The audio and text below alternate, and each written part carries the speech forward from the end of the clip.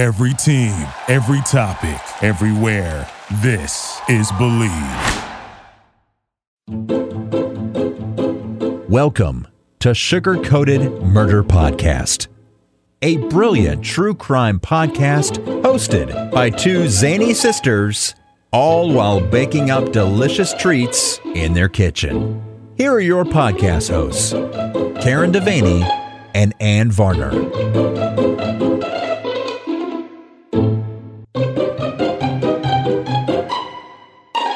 Hello. Oh, hi. How are you? I'm good. How are you? Good. Oh, gosh, so good to see you. and you as well. Yeah. It's episode welcome 101. to Sugar Coated Murder, episode 101. Oh my gosh, what is happening with you? I don't know. Well, we're drinking. Yeah. And we switched over tonight. Bourbon felt a little heavy. It's been the 80s here today. So we're going with a little Sailor Jerry. Yeah, with and a Coke. with a little bit of Coke. It actually, lot of Sailor Jerry. No, it's not. It really was just one little shot of Okay. Sailor Jerry. It's fine. It's perfect. Oh, okay. I do enjoy it.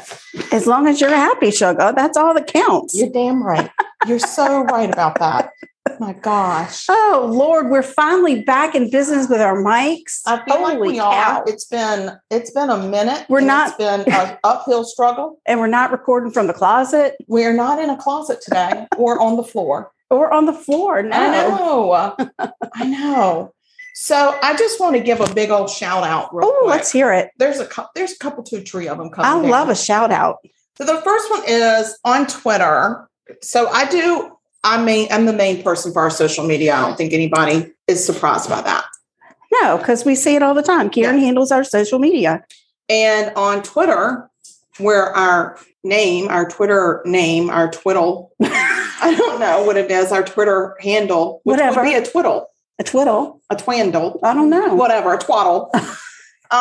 It's Sugar Murder. Anyway, we are in this little group. It's like a coven of random podcasts. Right. But we've It's just a community. formed this little commune. This little It's not a commune. It's a community. It is online. It's a twamune. Okay. It's a Twitter You're coming up commune. with words that are making me uncomfortable. I feel like it's a community because Okay. laws of society do prevail. Okay, that's true. Yeah. Yes. Yes, the laws do, but probably not the laws of like politeness and correctness. No, and that's fine, but we're not sharing No. families and meals, and we're not We're not swapping raising each other's husbands. children, No, or We don't have we're not making our community own clothes. soap. No, Right. we're not doing it's that. a community. But we have a really great group of people, and I just got to say, they are so supportive of everything that we do. They push us out of our comfort zone all the time. As a matter of fact, this coming weekend, we're going to be on one of their podcasts as guests. It's our Dan and Lou from Casting Views over in the UK. And let me just say, we're starting to polish up our British accents, but for some reason, my voice goes real low when I try to do it. And it's just wicked right now. Well, perhaps you need a spot of tea, A spot of something. a spot of Sailor Jerry.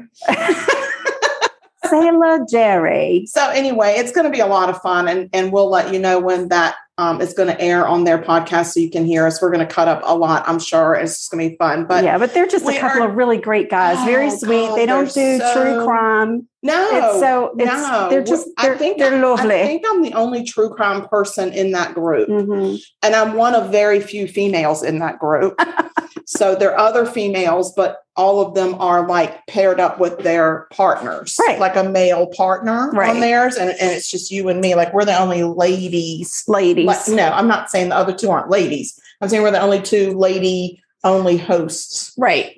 but super, super supportive group. We always play you'll hear some random promos and you're probably thinking, who the heck is that? Well, that's all part of this group that we try to promote each other, and we have a schedule and we try to release it, together. We're working on some- schedule? We have a schedule. We have a schedule. And so I'm gonna list probably on social media. If you're ever on Twitter, you see us talking to each other all the time and promoting each other's stuff. But I'm going to try to list it even on Facebook so people can see like who to support, because they really are. These people are witty and smart and intelligent. And are they fun. witty and pretty and light? I don't know what the other word is, but anyway, we really want y'all to support them. You'll hear a couple promos during this podcast episode as well.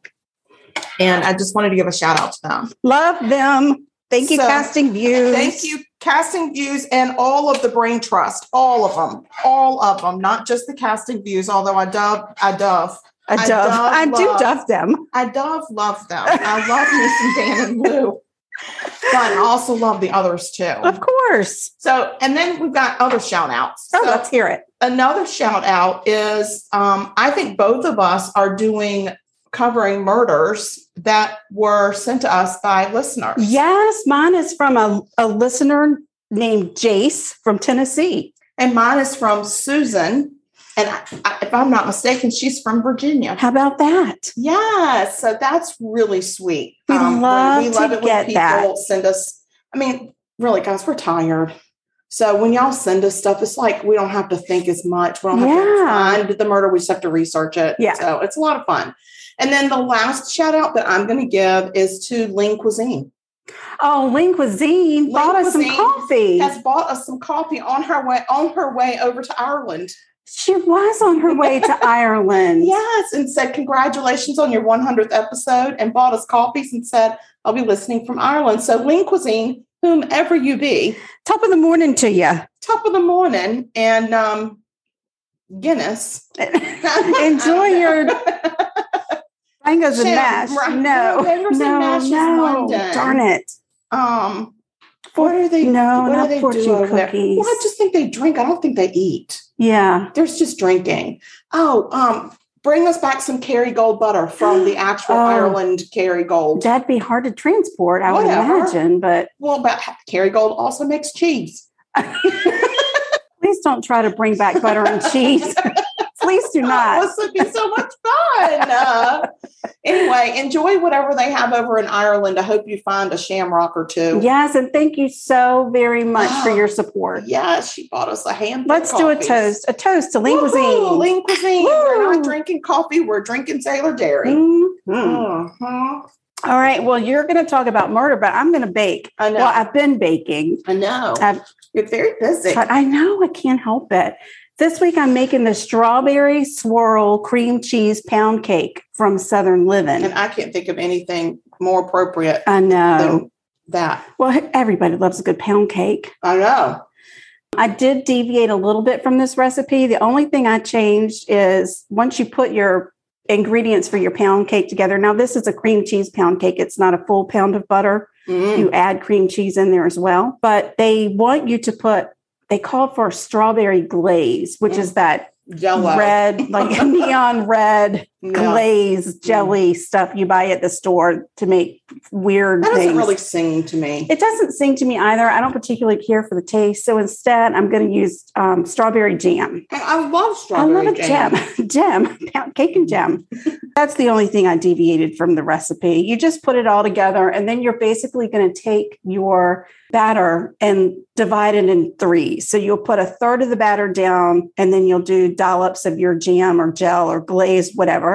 And then you'll put a third of the batter on top. Wait, before you do that, you're going to take a skewer or something and swirl the dollops. So it's all swirly on that layer. And then you do another third of the mixture. And on top of that, more dollops, another swirl, and then top it with the rest of your mixture.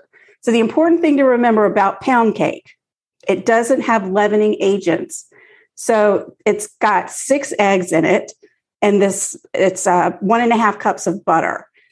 The whipping of the butter and the incorporation of the eggs is what's going to give you your rise in your cake. If you overbeat, you're going to get this weird puffy top on top of your pound cake, and below it is going to be very moist. It doesn't cook as well. So you're going to get a really dark outside. I feel like overbeating anything is not a good idea. But it's hard. It's hard to figure out when you've overbeaten it, when it's not something that can talk to you It and cannot. say you've overbeaten. You You're must supposed stop. to listen to it. Right. I'm not Christina Yang. I cannot listen to the heartbeat of the batter. There was one guy on the British Baking that listened to his food. Oh, yeah, he did. You know? But I thought that was to the bread.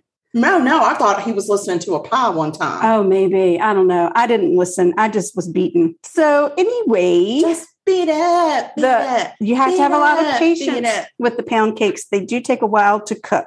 This one's going to take about an hour to an hour and 15 minutes. It's okay, because through the magic of editing, it's going to all be included in this episode. Oh, absolutely. Because that's what we do. And absolutely. I've been trying to videotape some of her steps as she's doing them. So, because I've been trying to toy with like some very light video editing. I don't know if you've noticed or not. If you have, please let me know and let me know you like it. I have, and I like it. You're doing a bang up job. A banging job. Way to go. Thank you. So anyway, I'm going to stick this here pound cake right in the oven, and you should go ahead and talk to me about your murder. Yes, OMG. So I'm going to take us to Boonesboro, Virginia. Oh, I didn't even know there was a Boonesboro, Virginia. Me neither. Where the heck is it? It lies in Bedford County, Virginia. Well, I do know where Bedford County is. Okay. And I think Lynchburg is right near there. Not too far. Mm-hmm, It's in the Blue Ridge Mountains of Old Virginia. Gotcha. It is considered a small, like almost an unincorporated part of Lynchburg. Mm-hmm. And it's small and very scenic. I saw some pictures of the downtown and it was gorgeous. Can we take one quick little pause? Wow. Y'all will be able to just hear. We decided that we were going to bake up some cookies before we started the podcast because it's an hour. We have a hard time waiting until that damn cake. It's forever, and we're drinking. And if we drink on an empty stomach, it's going to go bad. I'm almost done with my drink. Things are going to go sideways. I didn't have time to whip up any cookies from scratch today, but my sister had some break apart cookies that we put in the oven and cooked. Always. That's like an emergency stash. Yes. However, the expiration date on these was That's March. Merely a suggestion. Was March the 8th. And having tasted the first bite of these cookies, I'm a little weary about how we're going to feel tomorrow. I feel like we're going to be fine if we drink enough alcohol, because alcohol is going to kill whatever is growing in them cookies. So if y'all hear that I'm deathly ill, it's the cookies. It's not the cookies. It's her imagination. All right. Go on with your murder in Boonesboro. Okay. So we're going to step back to 1985. I love the 80s. Me too. Derek and Nancy Heyman. No, it's not how you say their name. No. It's Haysom. Oh. I mean, we're just getting started. First murder. Who cares? No, their names are Haysom. Derek retired as a CEO in the steel industry. He was South African by birth. Oh, but he had one of those great South African accents. I love those. They might be one of I think it's my favorite. Mm-hmm. I think that and the Deutsch. The Deutsch. Only because I like to say the Deutsch. I don't even know what the accent is. Okay. Well, we do have a friend that's from Holland. I know. Christopher, and she does have a little bit of a picture her accent in my head right now, but I do like to say the Deutsch. Okay. So I'm going with that. So he was so he was, Lord have mercy, guys. This is just like the fifth line of my notes. Hang in there. Hang with me, guys. Hang with me. He was so well respected in the steel industry that whilst, because that's kind of a British term, in Rhodesia, which I think is not Rhodesia anymore, but geographically I suck. So it was somewhere in South Africa. The Canadian government rung him up a ring-a-ling and asked him to move to Nova Scotia to help revamp a failing government-owned steel mill. Wow. Like, how big is that? That's big. That's huge. That's huge. Huge. Nancy was born in Arizona. She grew up in Lynchburg, Virginia, and always loved the Blue Ridge Mountains. Mm-hmm. Nancy and Derek met in 1960. Both were divorced. They had 5 children between them. That's a big brood. That's a lot. Yes. In 1964, they had their own daughter together, which is really convenient. And they named her Elizabeth. She was born in Canada. Oh, Canada. So Derek and Nancy lived. Isn't that funny? What? I just realized we used to know a Derek and Nancy growing up. Children. Yeah, children that were Derek and Nancy. Well, they were older than us. They were much older than us. But they were kids. They were kids not of our neighbors. Right. Yes. Anyway, they lived in several countries before he retired. And so Elizabeth was very well traveled in her ute. And they ended up enrolling her in an exclusive British boarding school. Oh, to learn the proper manners. Yes, for middle and high school. All right. I don't think the British call it high school. I don't know what the hell they call it. Oh, right. There's a word, but I can't think of it right now. It's like, it's not university because that's... No, it's university. levels or level. Yeah, I'm level 12. I'm a leveler. I'm a leveler. So Elizabeth was extremely bright. Her parents wanted her to pursue engineering like her dad. And she was also a little bit spoilt and insufferably dramatic. Oh. Yeah. So at the age of 20, in 1984, Elizabeth enrolled in UVA in Charlottesville, Virginia as a freshman. The University of Virginia? That would be the University of Virginia. Yes. And not so ironically, the people that I graduated with in 83 would have been enrolled as freshmen as well that year in 1984. Mm-hmm. I don't think anybody knew her that I know. It was a very big college, though. That's a big college. But it would have been helpful had somebody just known her. It really would have. Why? Yeah. And you put your Spidey sign, like your big Batman thing on up. Facebook, specifically my UVA friends. And you know what I got back? Our cousin said, well, that didn't end well. Oh, yeah. Crickets. No, your UVA friends really did. They just dissed me. Fine, the UVA. Wow. Fine. Well, okay. Moving on. There I'm going you to go. get over it any minute now. So April 3rd, 1985, the neighbor of Derek and Nancy received a frantic phone call from Elizabeth, who was at UVA. Mm. She told the neighbor she was terribly frightened because she could not raise her parents on the telly. Oh. She said they would never go out of town without letting her know. So the neighbor had known that the night before there was supposed to be a bridge game scheduled at Nancy's house. And it never happened because when they knocked on the door, she didn't answer. And they thought, well, maybe she forgot and she's too embarrassed to answer the door. And so they just left. Yep, that's what you do. You don't want to embarrass anybody, right? So, excuse me. Yes, I would. I would embarrass them because then I would be like, that is so unlike her. I'm going to just break this door down and make sure my friend is okay. She and her husband were getting on. I don't know. Oh, my gosh. I don't know.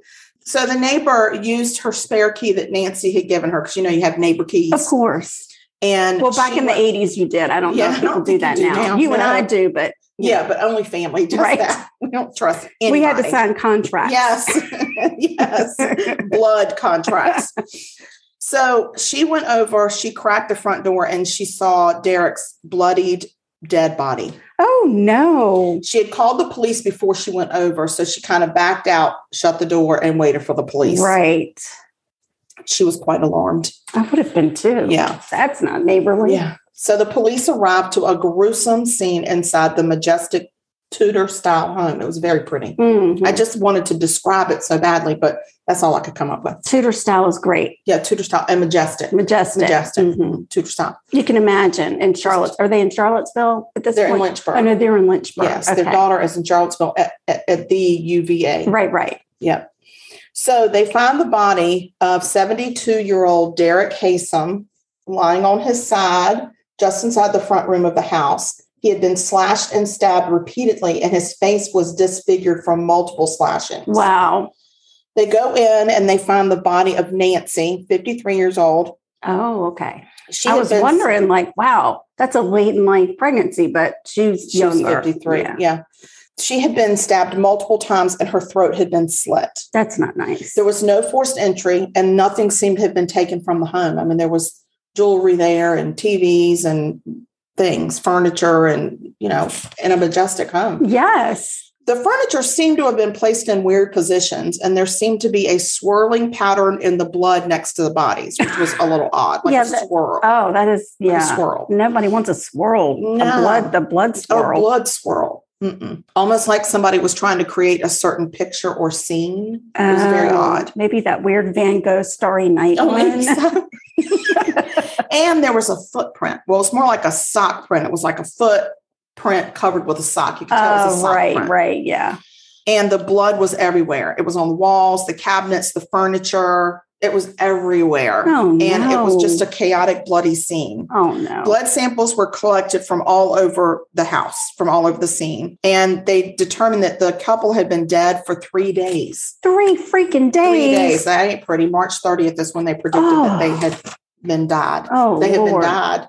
They had been died. Up and died. Thank goodness they were up in the hills of Virginia because it tends to stay a little cooler up there. Yeah. If they had been here, it would have been a hot mess. People That would not have had a problem finding them. No.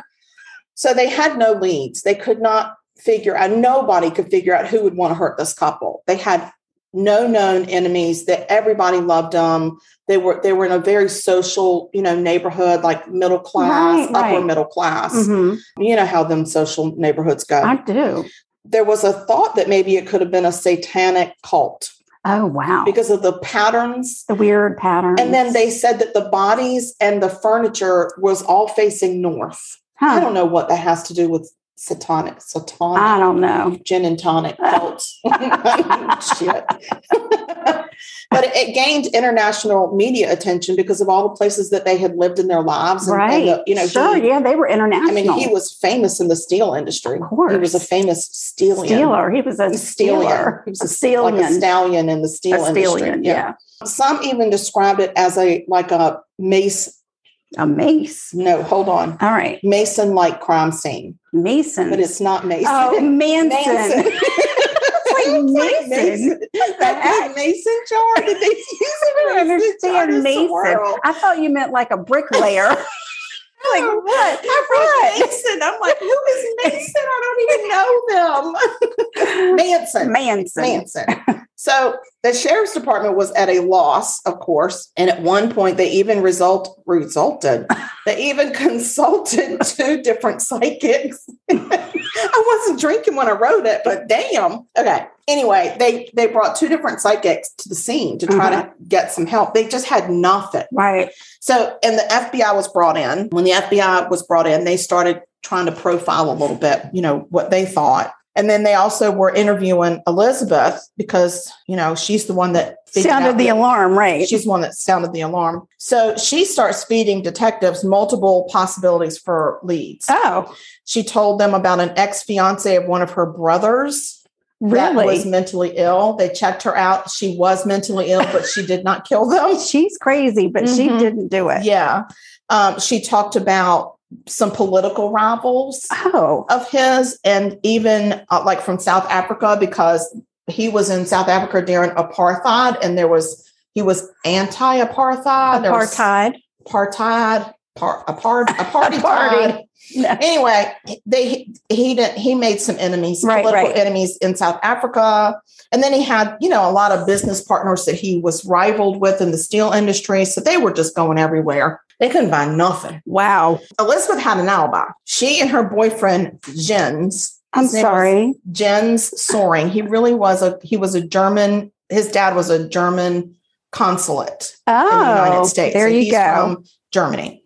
So she and he, Jens, had gone to DC on a trip that weekend. And they had movie ticket stubs, they had hotel receipts, and they had rental car receipts to prove that they had been in DC. All right. But. Oh, no. Here's the big old but. Oh. A big old but. A big old but. A big old but.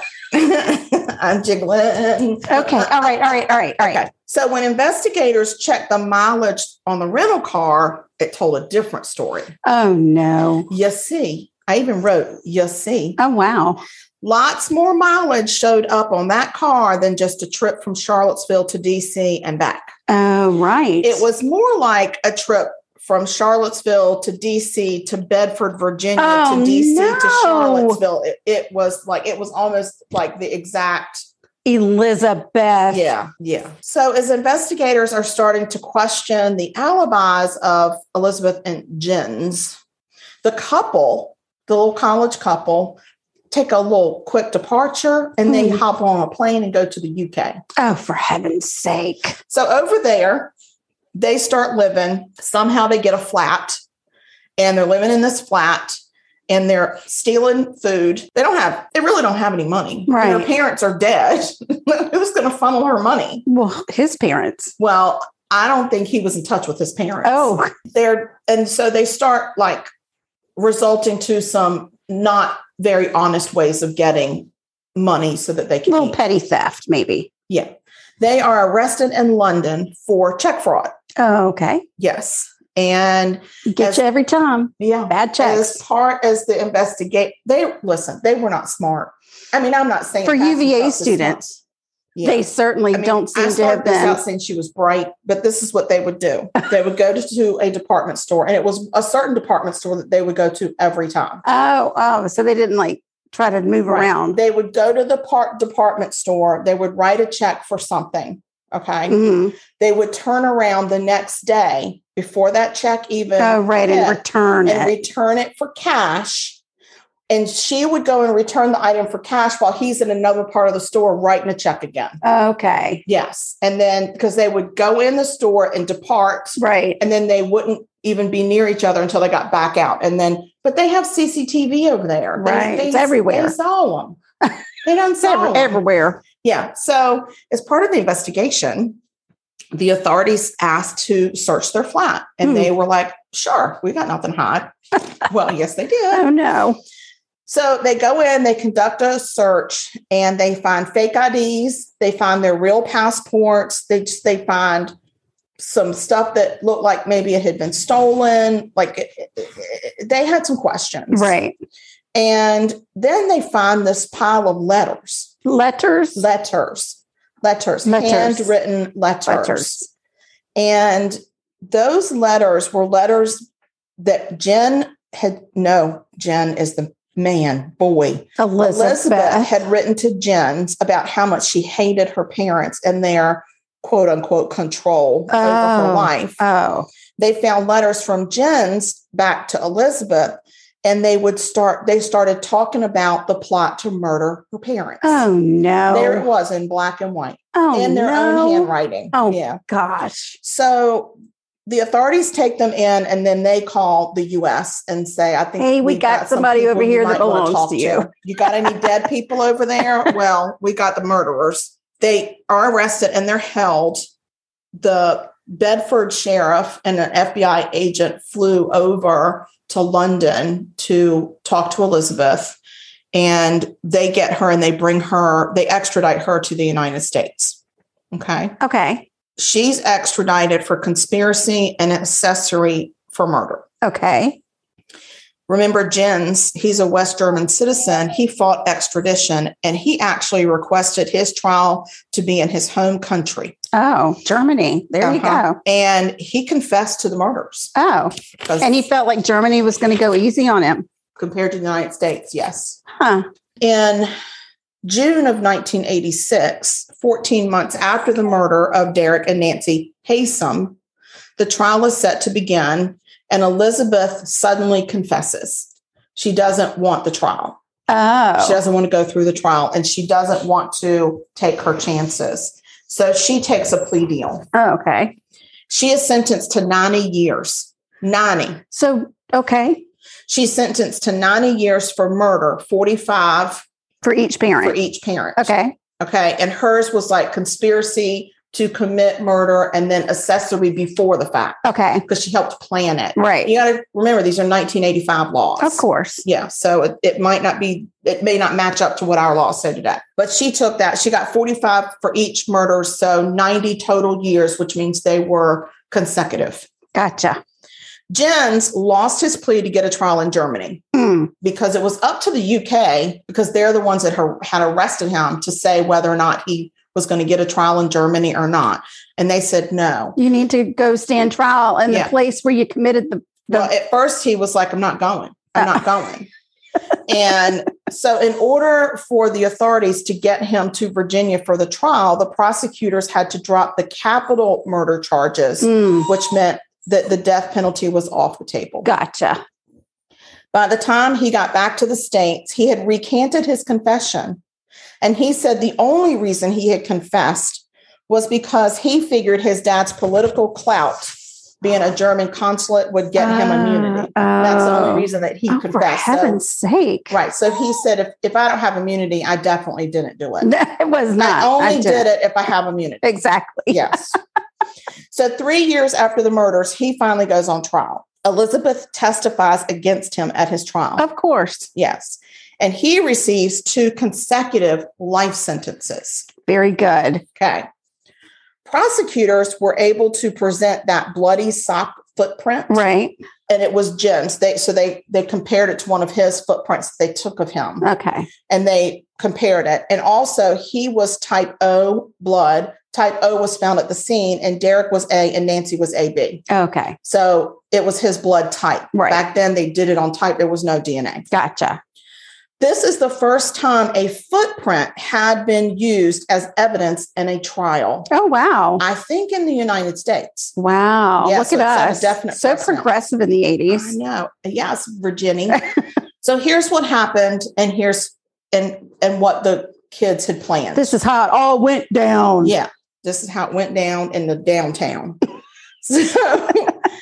So they did go to DC. They checked into the hotel, and Elizabeth stayed, and she bought movie tickets for 2. Right. Several movie tickets. They were going to do a marathon movie. No, it's a movie marathon. Heavens to Betsy. Let me just take a little sip. Yes, indeed. Okay.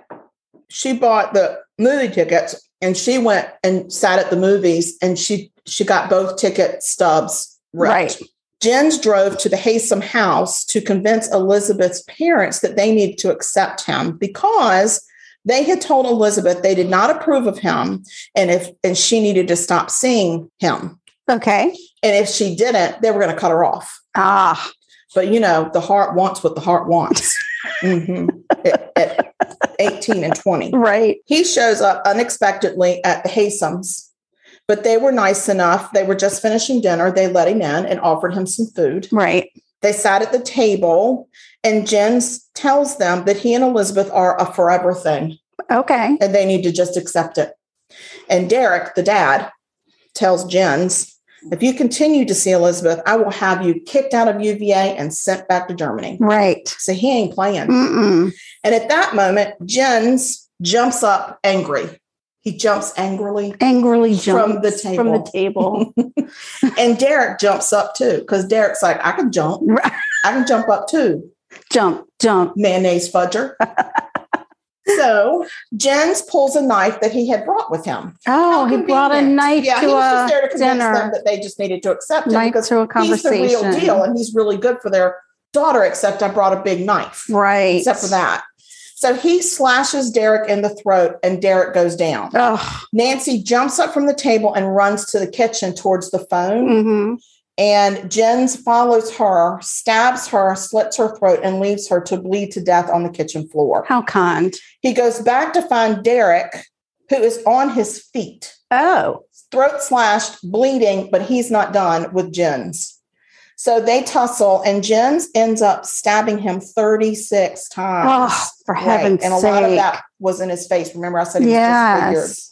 He tries to clean up the blood in these swirling motions, and it was too much. Yeah. It's too much. He paced back and forth, in and out of the blood, in his sock feet. Because I'm sure they were one of these homes where you take your shoes off at the door. Well, sure. Absolutely. Please do take It's a majestic Tudor style home. Right. That's what you do.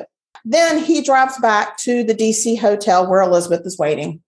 They spend one more night and then they go back home. Right. And she's like, oh, I haven't heard from my parents. Oh, for heaven's sake. So in 2019, Elizabeth is paroled. Of course she is. And she is sent packing back to Canada because she was never a United States citizen. Bye-bye. Bye-bye. And Jens is also paroled on the same day. Really? In 2019. There's a political reason for that. And I'm not going to get into it. But there were so many political twists and turns in these people's release. It it really kind of That made is me gnash my sickening. teeth, but other people may not. So Right. I'm not going to bring it up. It might be controversial. Let's don't do that. We don't No, want I to don't wanna be controversial. He maintained his innocence throughout his prison term. He wrote books in prison, of which I will not say what they're called because you can buy his books. Oh, gosh. Yes. And he even wrote kind of an essay paper. It's out on Murderpedia. If anybody wants to read it, please don't bother.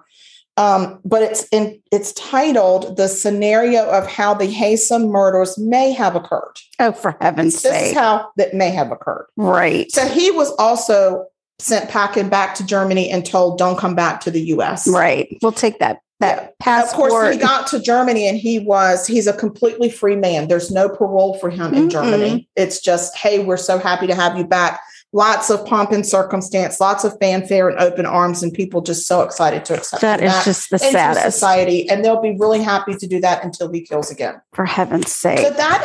those are the Haysom murders Ugh, in Virginia, but kind of an international flair. yeah. Like James Bond. A real almost. international twist to it. Yeah. And, Fantastic. and Susan, Sugar. that was a good one. That was a Thank good you, one. Susan. Yes. Susan's mama Uh, was the secretary at our school that we went yes, to. I am And familiar. I just always adored that woman. She was so good. She Yes. was wonderful. So, yeah, that's the story, and I'm sticking to it. Well, there you go. Fantastic. That's right, the mayonnaise fudgers. All right. Well, let's take a little break. We need to. And And we're then going to we'll- play a little, we're going to do a pause, and then we're going to play a little promo. Listen to the promo, go listen to the podcast. Do us all a favor and be spreading around. For goodness sake. Okay, we're on pause. Okay. Are you a nerd? Are you a person? Then check out Voluntary Input, where we not only have open discussions about tech, TV, movies, and gaming, but also open discussions about people, and sometimes with the people behind the tech. Catch new episodes with me, Leo Allen, bi-weekly on Tuesdays on Apple Podcasts, Google Podcasts, Spotify, TuneIn, Good Pods, and pretty much everywhere else you listen to podcasts. And be sure to check out videos of every episode on YouTube and Twitch. Simply go to voluntaryinput.com to find all the ways you can listen to us, contact us, and better yet, select register as a guest to be a guest on the show, because we are always looking for great guests like you. Never forced, never coerced. Welcome to Voluntary Input. We were looking for a laid-back comedy show that covers current events, beer reviews, and movie reviews. We couldn't find one, so we made the damn thing ourselves. The Justin in Time Show. Find it wherever you listen to podcasts.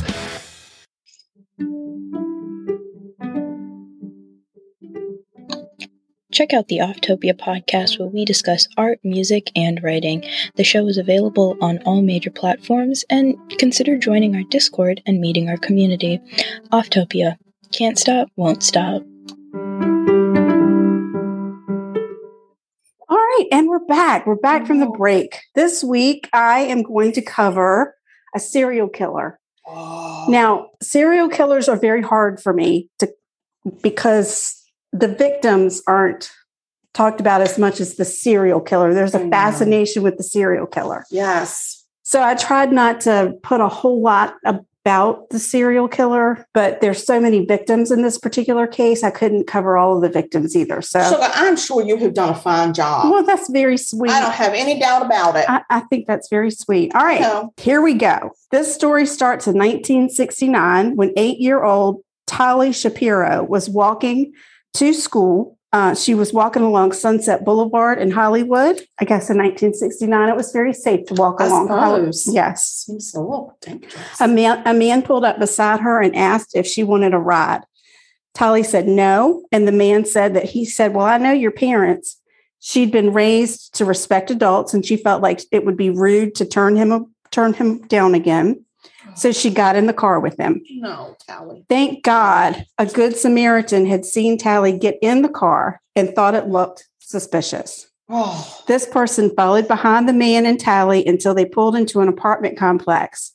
As Tali and the man entered an apartment, the Good Samaritan called the police. nicely done, Good I Samaritan. know. When police arrived, they knocked on the door, but no one answered. They threatened to knock the door down, and the man came to the window and told them he was in the shower. They have to come back. I'm in the shower. No. He disappears from the window, and the police decide to bust through the door. Inside, they find Tally, badly beaten and raped, lying on the floor. The man, later identified as Rodney Alcala, I don't really know how to pronounce this man's name, but Alcala. We'll say it right then, and then let's just call him Rodney. Yeah. He was gone. He had disappeared out a back door. Tally was rushed to the hospital. She survived the attack, but there was no sign of Rodney Alcala anywhere. That's how we're going to start. Mm-hmm. I went out of order, so I got to flip and then go back. You have to flip it. I do. I had to flip and go back. Yes. Oh, God, that's a lot. 1971. Cornelia Criley was a vibrant 23-year-old stewardess for Trans World Airlines. I don't think we have that anymore. No, I don't think so. On June 12th, 1971, there was a call to the police station in New York City. There was a dead body in an apartment on the Upper East Side. Police had to break down the door to get inside.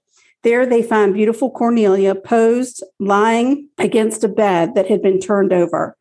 She had a rope tied around her neck, and her bra had been pulled above her head. She had bite marks on her left breast. Police chased down evidence and followed dead ends until the case finally went cold. It took almost 40 years for the truth to come out about Cornelia's murder. I don't like bite marks on the boob. I know.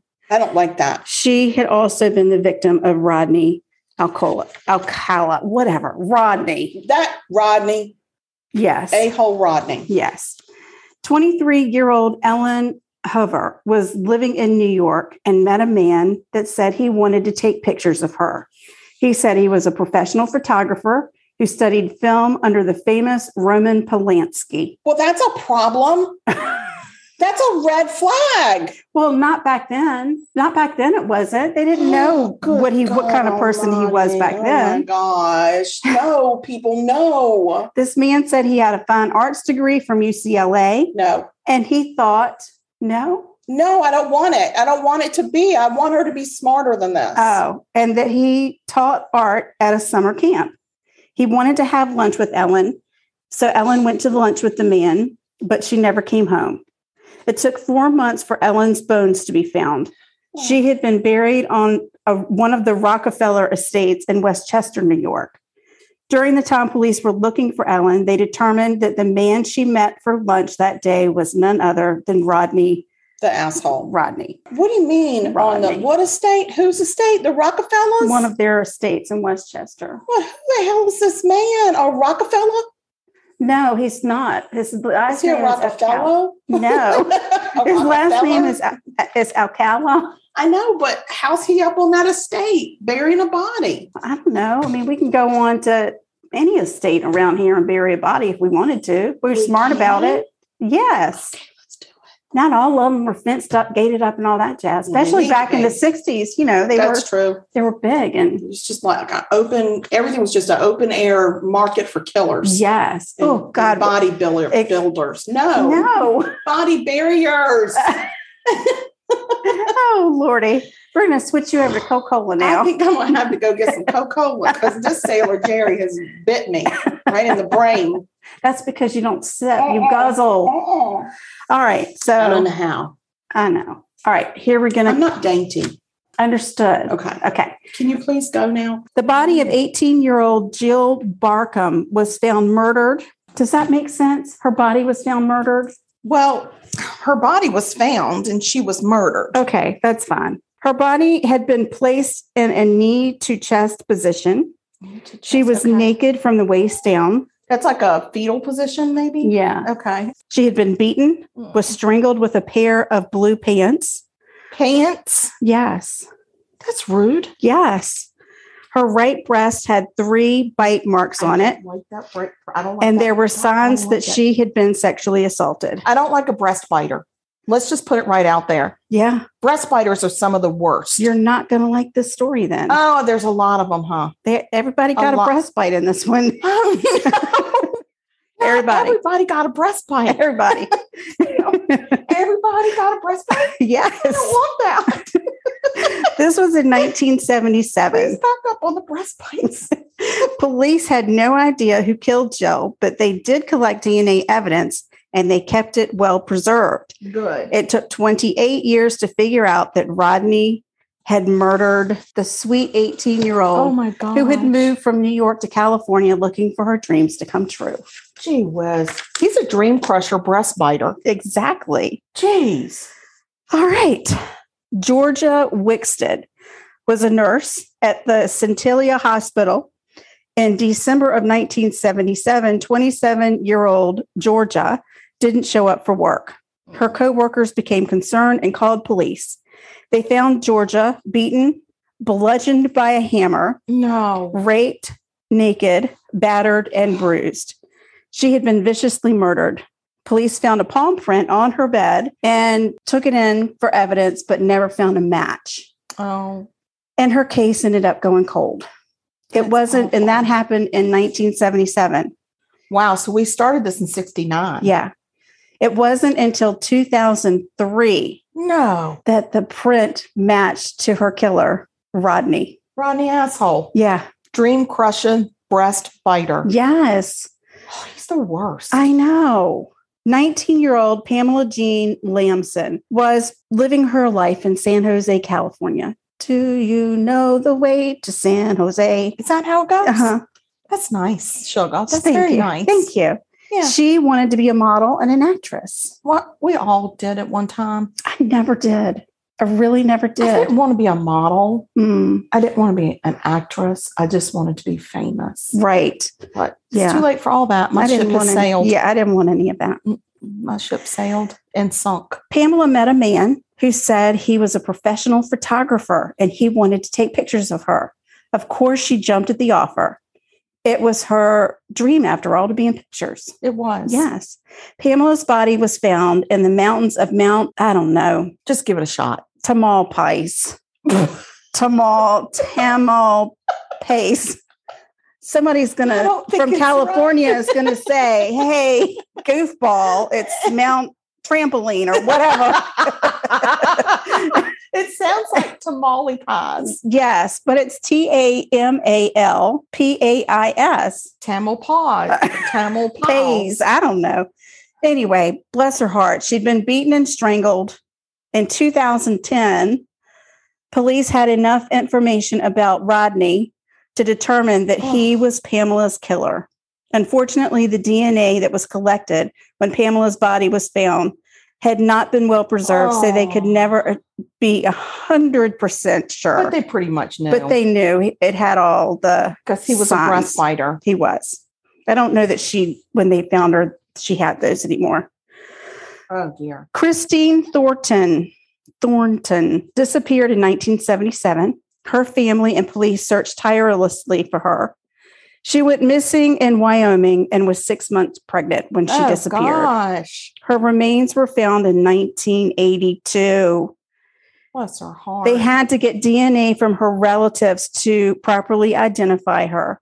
It wasn't until Rodney was found that authorities figured out he had photographed Christine. They feel confident that Rodney was her killer. Did they find her photographs with him?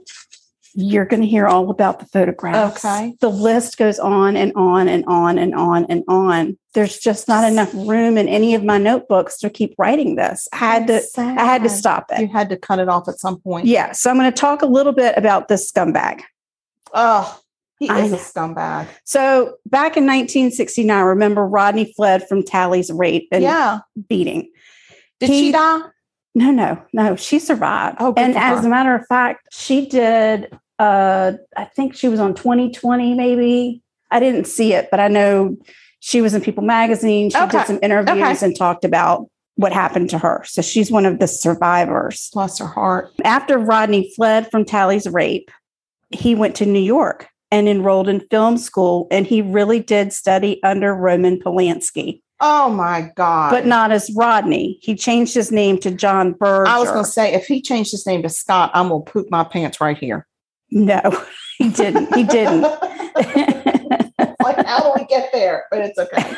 It's a whole different Over the episode. next several years, he was arrested for drugs, assault, rape.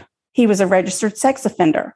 Somehow, this registered sex offender, murdering beast, managed to land himself a seat on the hit show, The Dating Game. Remember that? The Dating Game? Oh, For those of you who don't remember, it was big back in the 70s, maybe the early 80s. A contestant would come on, either a man or a woman, and they would stand on one side of a... They sat in a big captain's chair. They sat in a captain's chair. Mm-hmm. And there was a partition that was between them and the other people on the panel. Then there would be 3 either bachelors or bachelorettes on the other side. And the person that came to get the date would ask questions to each one of the people on the other side. So she would never see them. She would just pick one of the 3 based on how they answered questions. Yeah. Well, Rodney was such a charmer that he actually won. She picked him. Yes. Oh my gosh. She picked him. That's gross. But when she met him after the show, she didn't particularly care for him. She got a real weird vibe from him and her breast probably hurt. Right. And she said, I do not want to go. No. Now listen, remember, this is in 1978. He had already murdered, done his thing to Tolly. Then he had murdered Cornelia, Ellen, Jill, Georgia, Pamela, Christine. Yeah. And probably so many more that we don't even know about. Yeah. It's just unbelievable. The scariest of scary things is that he won that show, is that he actually was so charming. But look at Ted Bundy, how charming he was. That's part of their MO. It's disgusting. It is so disgusting. I don't like it. Rodney goes back after the dating show fiasco, and he goes back into the world, and he goes on his whole murdering, killing spree. In June of 1979, 12-year-old Robin Samso left ballet class and headed for the beach with a friend of hers. Oh my gosh. Police searched for days before they found her little body decomposing in the foothills of Los Angeles. A friend that had been with Robin at the beach said that a man had come up and asked if he could take pictures of them. Robin left with him and never came back. Thankfully, the little girl that was with her gave police a really good description of what the man looked like, and a sketch artist came up with a picture. That picture was circulated, and believe it or not, Rodney's parole officer, because he was still on parole, happened to see it and identified Rodney as the perpetrator. Wow. So police start a manhunt. They go looking for Rodney. They go to his mom's house. They find a receipt for a storage facility in Seattle, Washington. Oh, right? That's not good. Police hit the jackpot when they get to this locker thing. It was loaded with hundreds of pictures of young girls, most of whom were naked. They also found a jewelry pouch, and they found an earring that belonged to Robin.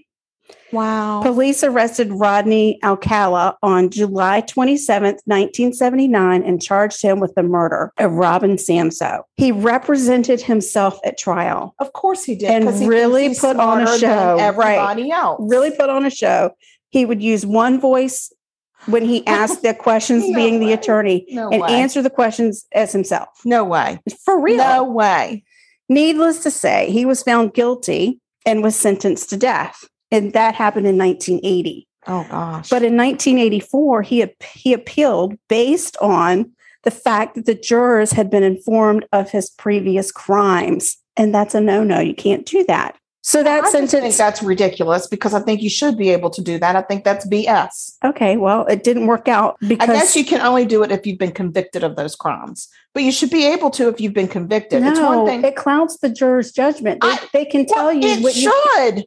No, you have to give a fair trial. If you don't give a fair trial, then you end up like this with an overturned sentence. Oh, no. Overturned sentence. That's right. Good news, though. Completely overturned? He went back to trial. They took it back to trial in 1986. Okay. And he was again found guilty. Okay. And they did not inform the jurors of any past. It was all focused on Robin. He was again found guilty and sentenced to death. In 2001, you're going to love this, an appeals court nullified that conviction because there were claims that the park ranger who found Robin's body had been hypnotized. Wait, what? Yes. By who? I don't know. But they say that the park ranger had been hypnotized and his testimony was not valid in court. And that since that was part of the testimony that convicted him, anyway, it worked. That's so stupid. But in 2003, Who are these idiots? I don't know who was working on his behalf or if he was filing the appeals himself. I don't know. Once you're sentenced to death, if you get a team that helps you with the what appeals. I'm saying is who overturned it based on the fact that the park ranger may or may not have been hypnotized. An appeals court. That's dumb. I don't like them. Okay. Well, take it to California and talk to him, Sugar. I don't know what to tell you. In 2003, they linked this jerk to 2 more murders. The hits just keep coming from there. By 2010, they had enough to take him to trial for the murders of Robin, Georgia, Jill Barkham, Charlotte, and another Jill who was murdered in 1979. He was found guilty on all 5 murders and was again sentenced to death. Then they got him on 2 more murders in 2011 in New York. He pled guilty to those, and in December of 2012, he got a 25-year sentence in New York, but he was already sentenced to death, so whatever. Yeah. Police eventually released some of the pictures they found to the press in hopes of identifying the women in the photos. Oh, wow. That's when Christine Thornton's family identified her. Oh, wow. This is going to blow your mind. No. It is. It don't make it bad. Approximately 900 photos that were found in that creepy locker were never shown to the public because they were sexually explicit. Oh. 900 photos. So those could be all people that don't know, their families don't know what happened to them. Right. In addition to the hundreds that they released before. Isn't that crazy? He is crazy. It is suspected that Rodney murdered over 130 women over the course of 8 years. Oh my God. That's a lot. Yeah. Does he get the most? Is he the most? I don't know. I really don't. I'm happy to report that Rodney died in prison on July 24th, 2021. Yeah. That hadn't been that long ago. That whole time? Yeah. He was 77 years old. And, while he was in jail, he filed lawsuits against California. One was because they didn't give him a low-fat diet while he was in jail. Another one was like a slip and fall type of thing. Yeah. Now he's very litigious. He did. He did. Bye-bye. But very, very bad man. I hope that elevator went straight down. I know. I'm sure it did. And they call him the dating game killer, which is silly to me. He should have gotten a different name because he was only on the dating game. And he didn't kill that lady. And he didn't kill her, right? Yeah. They should have come up with the boob biter. The dream crushing boob biting. Yes, asshole. the dream crushing boob biter. Right. That's a name for a serial killer. Yes. And then people won't glamorize that. They won't glamorize that. No. So there you go. Wow. That's what we got. That a-hole. That is insane. That was a great story, though. Thank you. And I could have written more, but who has the time? Not many of us. No. Not many. No. Mm-mm. There's still a lot of information out there. So if you're interested in it, you can always go out and find more information. Yeah. There you go. Wow, guys. Whew, what an episode this has been. I know. Yeah. You want to try some pound cake? Oh, my God. Can you please serve it to me? No. You have to go cut it. What the hell's your problem? I just so happen to have a piece right here. Yay. Oh, thank you. It smells so good. So this pound cake has not only Killa Vanilla, it also has a little bit of almond extract in it. I love the almond. Just so soft and buttery and it's just like little cake and jam. Just a jam. The hot jam. That's got me going. Yes. That's got me going. Okay. That's weird. Not going in that direction. I'm just having a good time. Oh my God. With the hot jam. No. We have social media. We're going to have to wrap this sucker We're up. going to have to wrap it up. We got social media. We have guys. social media. Find us on Twitter at Sugar Murder. Find us on Instagram at Sugar Coated Murder. And Find us on Facebook by looking for Sugar Coated Murder Podcast. We've got a fan page and a business page. Yes. And please send us an email, talk to us, buy us a coffee, whatever. Yeah, let us know you're out there listening. We just love to get email from. And we've got merch. Listening. We're going to send you a link that's got the Buy Me a Coffee, the merch link, all of this. Yes, we have new designs of merch. I mean, I'm sure y'all saw that very sweet bucket hat I was sporting on social media. I can't wait to get one. And we've got shirts, and there's a whole new design out there. We have baseball hats if you want one. It's so much fun. We're having a good time. We are having a good time. And we love it when people buy our merch, because when that happens, we get like a couple dollars, not hardly anything. As a matter of fact, I keep setting it so low that they keep sending me a note saying it's too low. It's too low. You're not making a profit. Money. Right. And so we're going to adjust your price. And then I go in, then I readjust it back down. And then they send me a thing and say, it's too low. We got to I mean, if we make $1.50, I don't care. I just want people to get our merchandise. Exactly. That's what happens. But so anyway, we've got that. It's in the link tree, and we'll put that out there when we post the episode. And please leave us a review. We got a beautiful review from one of our fellow podcasts. Oh, yeah, we did. They've got a cute podcast called F My Work Life. Yeah. And it's so much fun. It's a good one. Jay it's funny. Kay, and they talk about work stuff. And I mean, they're just funny. There's cute they're a cute married couple, and they're just a lot of fun to listen to. Yeah, they are. And they drink, and their whole thing is we drink because we work. So, I mean, hello, we get it. But let's go back real quick with the email. Let me give you the email address. It's murder.sugarcoated@gmail.com. Murder.sugarcoated@gmail.com. And that's the way you buy a kilo vanilla. You email us. That's right. If you want kilo vanilla, you email us. We've got a batch coming out this week. Yeah, there's brand new batch this week. Yeah, so we'll get about 8 to 10 bottles out of that. Yeah. So if you want kilo vanilla, now is the time. Now is a good time to do it, because your spring and summer baking, it's gonna. Oh yeah, wham, your bam, spring thank baking you, ma'am. championship. You need vanilla. You need it. Plenty of kilo vanilla. Yes, and now we're over the hump. We're over the 100 hump. I know. We're sailing. We're in triple digits, girl. Lord of mercy! Look at us. Who would have ever thought? I would have never thought. I know. But isn't it fun?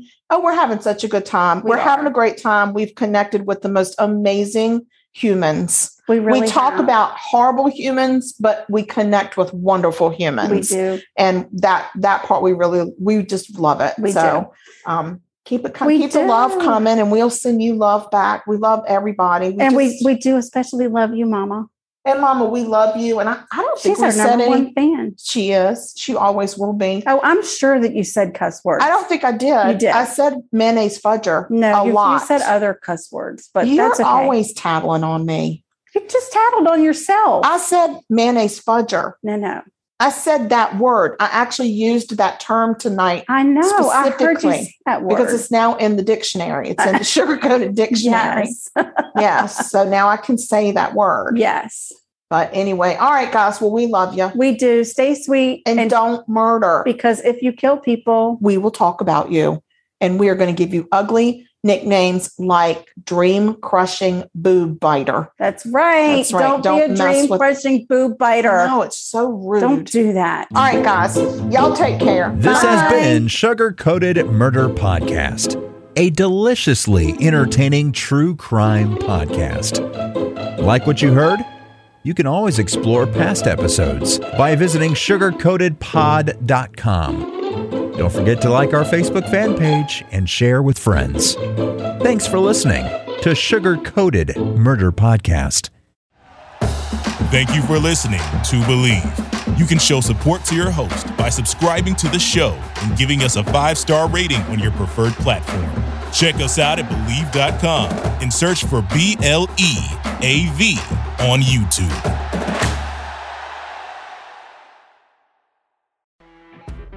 You know when you're listening to a true crime story that has an unbelievable plot twist that makes you stop in your tracks? That's what our podcast, People Are the Worst, brings you with each episode. I'm Rachel.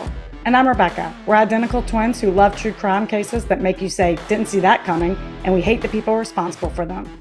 Listen to People Are the Worst now on Apple, Spotify, or wherever you get your podcasts.